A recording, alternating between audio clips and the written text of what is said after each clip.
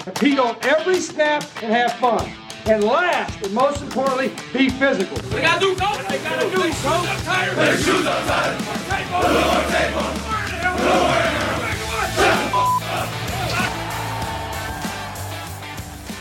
And welcome back to Hard Edge Football Podcast. This is Coach Rich Rodriguez, and joining me, of course, is my broadcast partner, Raquel. How you doing, Raquel?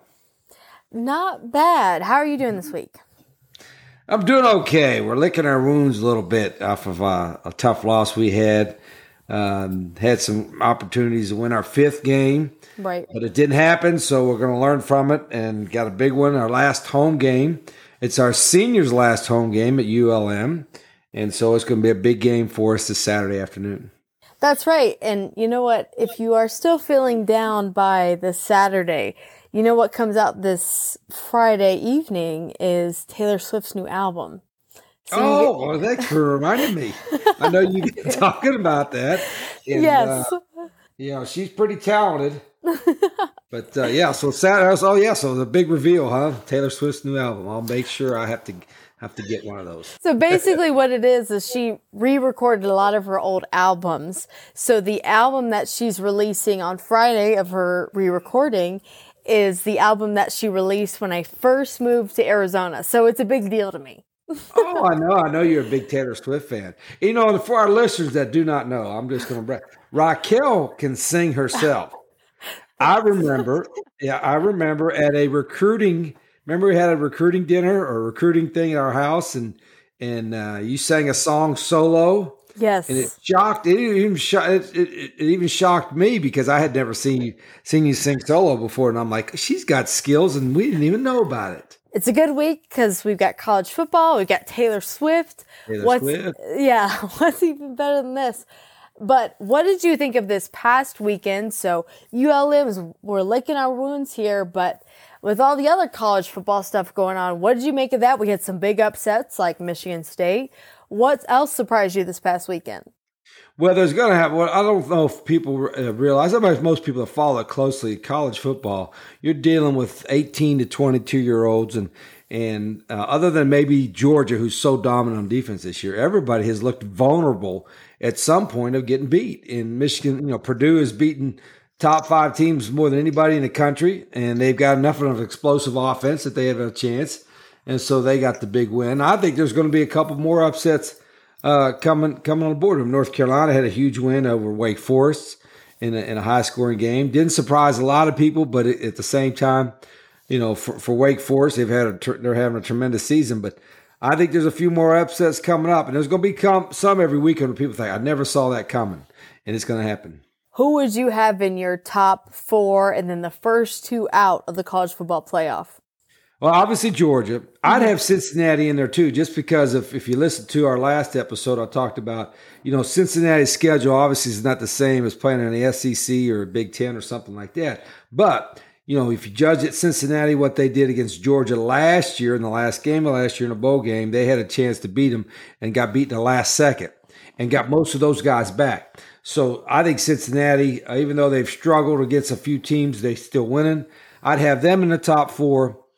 I'd have Alabama, even though Alabama struggled a little bit with LSU. And then I would probably have Ohio State as the next best team. Mm-hmm. But if Oklahoma finishes undefeated, I think Oklahoma will make the playoff. And then what about your 5 and 6? Would you have Oregon up there? I'd have Oregon right there. I would have, I know there's a lot of not controversy, but talk about Michigan being in front of Michigan State, and Michigan State beat them. That's a good argument for Michigan State, because Michigan's head-to-head is supposed to mean something, right? That's why they have Oregon ahead of Ohio State, but yet they have Michigan ahead of Michigan State. So I think, there's a lot of talk about it, but really it's going to sort itself out because Michigan's got to play Ohio State. Michigan State's got big games left. And so I think in the next, obviously in the next 3 weeks and the championship, you got to remember the championship game week, it'll sort out. And I don't know if it'll be definitive 4 best teams in the country, but I think there will be less argument than there is right now. How about Texas A&M? The only chance they got to get a little bit of help and be able to play Georgia in the championship game and somehow upset them. That to me is the only way that's going to happen. And now A&M's got a big game this weekend in Oxford, Mississippi. And I think there's Mississippi. 2 years ago when we played A&M. We was upset. We played them. We thought with a young team playing 7 or 8 true freshmen on offense, and we got beaten the last couple of minutes by them. So all those kids are grown up now. They're all juniors and seniors and all that. So it would not shock me at all that Ole Miss will win that game in Oxford this weekend. And then what did you make of Kentucky losing this weekend? I was surprised they lost to Tennessee. What did you make of that? A little bit surprised. Kentucky is really good defensively, and everybody knew that coming in. But they couldn't make mistakes offensively, and all season they had, and they made a few mistakes offensively in this game. Tennessee's just explosive enough. Herndon Hooker at quarterback has given them a boost. Josh Heupel's done a great job. They spread you out with some unconventional formations, like really wide splits, cover the whole field. And they got a couple big plays, and that was a huge win. Tennessee's done an outstanding job. They were kind of nobody talking about them beginning of the year. They struggled a little bit, and they've kind of found their groove with Hooker at tight end or at quarterback, and that's a big win for them. So I think Kentucky, had to always be kind of not flawless offensively, but strong enough not to make a lot of mistakes, and they made a few, and it cost them. We got a couple storylines coming on here, but what did you also make of Florida losing a pretty tough game to South Carolina and that upset on Saturday? Yeah, the Florida, that's, they let Coach Mullen had to let a couple coaches go, their defensive coordinator, his line coach, and I know that was a tough move because those guys have been with him for a long time, and it's hard when it's another topic we could talk about, coaches having to get let go before the season is out. But Florida's, they're having the struggles, and they knew they lost all their skill guys or their top skill guys from last year, so that was going to be a battle for them. And they're going to get everybody's best shot because people love to play Florida. But I'm sure he's going to be working like crazy to try to pull out the next 3 games, which I think they'll win out and go to a good bowl game, and then fix his staff at the offseason. Arizona finally beat that 20-game losing streak. What did you make of Arizona finally being able to get that win this past weekend? Yeah, great you got to feel great for the players. Some of those, it's been 750 days or something since they won. 63 something, yeah. Yeah, so since they won their last game, and it, even though Cal was down, I think they were up they had 42 scholarship players or something when you normally you're allowed 85, so they were going to be down, but irregardless. That feels good. I mean, I'm sure they wanted to get that off their back, so to speak. And I never watched the game, didn't even see the highlights or anything like that. But I understand why their coaches were so excited. It's Coach Fish's first win. It's the first win for a lot of those guys in that program, and for those seniors that have been through that, or juniors that have been through that long losing streak. At least they got to feel good for a weekend. So I'm happy. I'm happy for those guys, especially some of the guys that we know. Right. That we recruited to get there that are upperclassmen or guys that were really young guys when we left. Plus, for starting quarterback now, Will Plummer, who was roommates with Rhett last year. Roommate. Yeah, exactly. He's a great guy. And I love him as a person. He's a tough, competitive guy. And from what I understood, he took a bunch of hits and he was out a little bit in the game, come back in. And I'll tell you one thing, he's got the toughness. That whole house that Rhett lived in was a bunch of tough guys. Nice guys, but you guys wouldn't think like tough guys, but they were a bunch of quarterbacks and a tight end, whatever. But they have a bunch. They're all tough guys. So you briefly mentioned it a little bit ago, but what do you make of all the assistant coach changes or firings this season? I feel like the coaching cycle, everything is just happening so quickly, and then a lot of the assistants are being fired in the middle of the season more than usual. I feel like, what do you make of all of that? Yeah, it's a little concerning that it seems like there's more, like you said, more happening with 2 to 3 to 4 games left. You're firing, a coordinator or a couple. In Nebraska's case, you're firing 4 guys. And so you start to wonder why now? Why don't you do it right after the last regular season game and disrupt it? So, the timing of it to me is really strange. You understand when you got to make a change in your program and all that. And if it's just a total disaster or something, maybe a coordinator has to go earlier than that. But there's definitely a trend that's happening more and more. And there's being even less patience. We all know that. There used to be 4 or 5 years, sometimes 6 years to give a coach ability to get his program where he wants it. Now, if it's not going in 3 years, and sometimes in 2 years, they'll pull the plug. Typically, the watch is, and we know from experience, if they get a new athletic director, right, and you're not the guy he hired, he's a lot of times he wants to get his guy, so to speak, and they don't. If you've had a whole lot of success, even if you've won a whole lot before, like Gary Patterson at TCU, right. But it's a different athletic director than the one you've worked with or hired you. Things could be a little screwy. And while we've had several coaching changes and some firings, we've had some hirings. So what do you make of Texas Tech has hired Joey McGuire, who was previously at Baylor, a longtime high school coach in Texas, but now the Texas Tech head coach? What do you make of that hire? Yeah, I don't know him, but everybody that's worked with him raves about his personal skills, his ability to recruit and relate to players, and he knows Texas high school football. So it sounds like he's a great fit for them. What he has to do, I'm sure, which he'll be able to financially, is find him 2 really good coordinators, a really good offensive coordinator and defensive coordinator to handle the scheme part of it, and then he as a head coach can conduct it or kind of be the CEO of all the other stuff and take charge of the other stuff. But everybody that's worked with him and talked about him thinks he can do a great job. And he's been a head coach, even though it was on a high school level. He's been a head coach, so he understands what it's like to run a program. And I'm sure he'll do a great job in Lubbock, Texas. And we'll be right back after a short message from our sponsor. This podcast is sponsored by iPacket. iPacket takes the guesswork out of purchasing your next vehicle by putting all the important documentation in one place. Documents like the original window sticker, warranty information, new car brochure, and vehicle history report. You can even see how much the dealer spent reconditioning the vehicle. Ask your local dealer for an iPacket or visit iPacket.us to learn more. So some other news that's not necessarily in-season news, but there's been a lot of NCAA news this past week.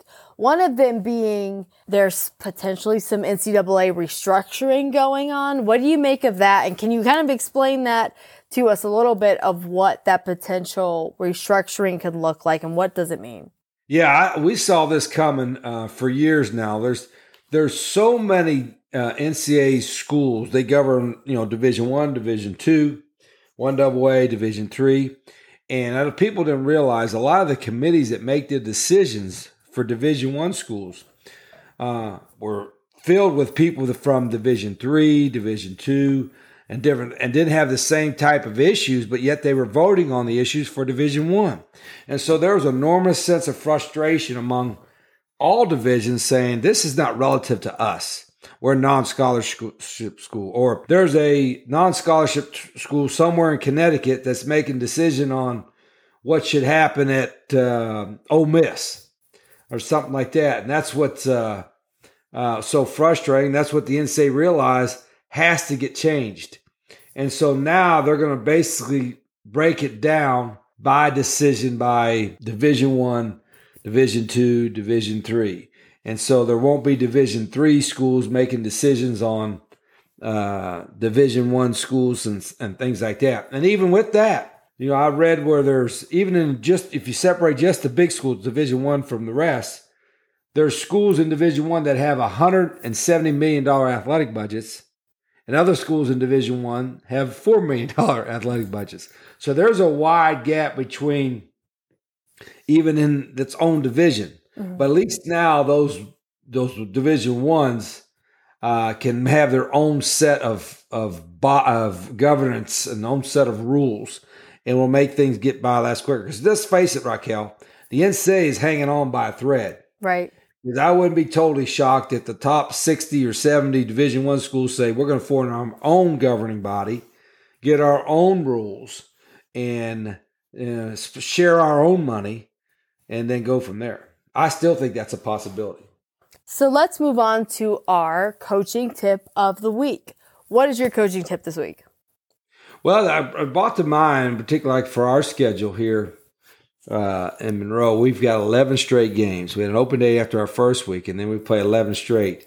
And so you got to wonder, like, gee whiz, that's a grind. I know we've had there was one year at Arizona, we played 12 straight games without an open date. So I think, as coaches in high school, you might have to play 13, 14 straight games, counting playoffs. So what do? Do you have the same schedule? I think you have to feel your team.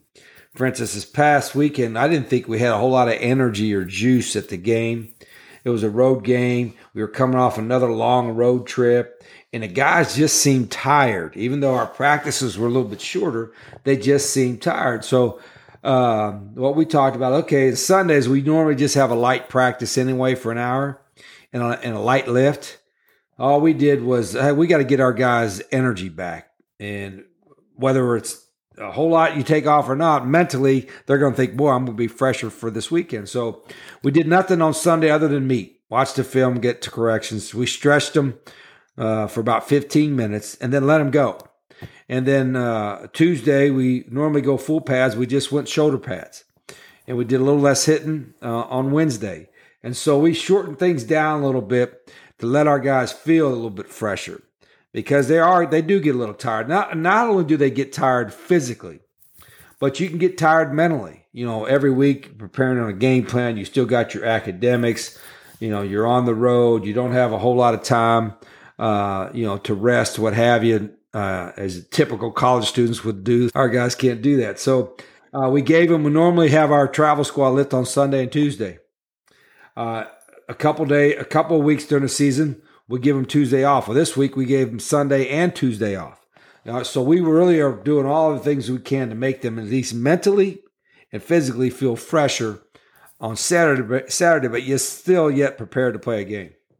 And how, as a coach, do you kind of detect when you think you need to encounter that? Just feeling your team and their energy level and their emotional state. I think you kind of watch a little bit on how, their effort. Normally you think your guys would play hard all the time, and you have certain guys that maybe you always have to stay on about playing hard. But when you have like some of your guys that always play hard all the time, that are just high energy guys, and you see them, their energy lacking a little bit, or maybe a play or two that they're not playing as fast and they're always play fast.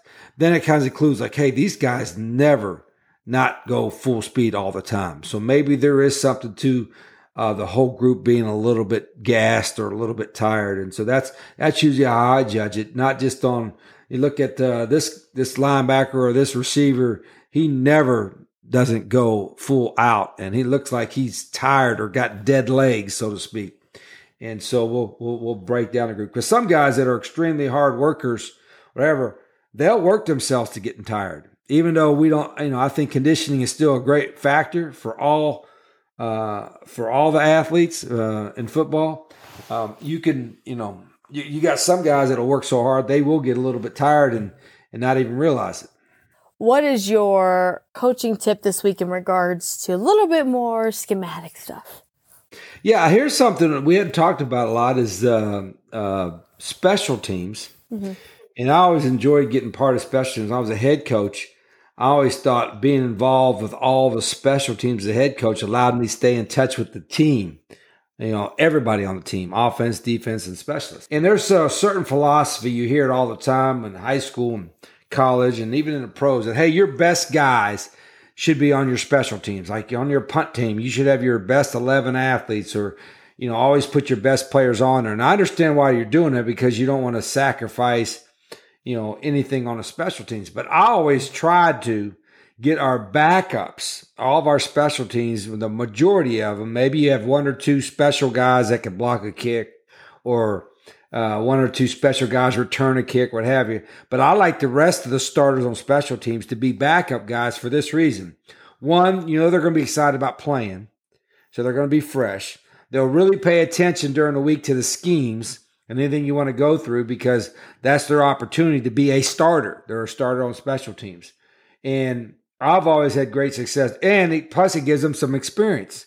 You can get guys in the game. You get some experience. And you can do that. If you recruit well enough, at least in college, you can have good enough athletes on your special teams to have great success. Now, you got a great returner or a great guy that can block a kick, yeah, you put them on there. And then obviously your best, some of your biggest offensive linemen, you're going to put on the field goal unit. But I think it's, when you say, you got to have your starters, offensive, defensive starters on your special teams to have good special teams unit, I don't believe so. I think if you recruit well enough, you're going to be able to put a lot of guys that are kind of maybe backups, play a little bit on offense, defense, but it would be outstanding special teams players for you because they'll take great focus on it. Do you think that you should always have one of the fastest or quickest people returning the ball on special teams on kick return and punt return? Well, kick return, like nowadays, you're almost better off fair. If it's a high kick and it's inside the 5, fair catch it. Mm-hmm. Because, even if you get a return past the 25, half the time they're going to be a penalty. Somebody's going to call a holding penalty or what have you, or blocking the back. Now, if you had a special return guy, I'm talking about somebody that he took one little crease, and we've had some of those, then you got to give him a chance to return, with any kick at all that's not deep in the end zone. So I think unless you had that special guy, you're seeing that just about everybody fair catch it because you'll take the ball on a 25. But if you return it to the 20, then you got a holding penalty. Now you're starting at the 10. That's not very good. Now on a punt return, I always thought that it's hard. You see just as many punt returns returned for a touchdown on a block call than you would on a hold up return call. So I always liked on punt return to be more punt block oriented. Try to block the kick. And always bring at least 5. Right nowadays, you get all that. You get these spread punt teams, Raquel, and they have like 3 big called shields. Mm-hmm. Then the second level, and then they have the snapper and 6 guys up front, and then the punter. Well, the difference is here's a quick coaching tip. I don't know if you realize this. In the NFL, they don't run that spread punt because in the NFL, only the end guys on the line of scrimmage can release before the ball is kicked. The rest of the guys have to wait till the ball is kicked before they can go down and cover. Well, in college, they don't have that rule. So you can release the whole group if you want as soon as the ball is snapped. So that's why you see colleges now go to, and we went to it 20 years ago or 15 years ago, to a spread punt where you basically have 6 guys that are bullets that are run down. They have a man protection scheme and 3 big shields to protect in a man scheme and all that. Well, on the opposite side of that, I like giving that some pressure to the punter. So I like to you got 5 eligible receivers. I like to bring 5 guys, cover their 5 eligibles. Sometimes take 3 of those 5 that they're covering, which are the shields, and mug them up. Mm-hmm. And then it looks like you're bringing 8 guys. So I would rather go for a block than a return the majority of the time. What games are you looking forward to tuning into this weekend when you get the chance? Well, the scores I'm interested in looking at. Texas A&M and Ole Miss. I think that's got a chance to be in a great football game.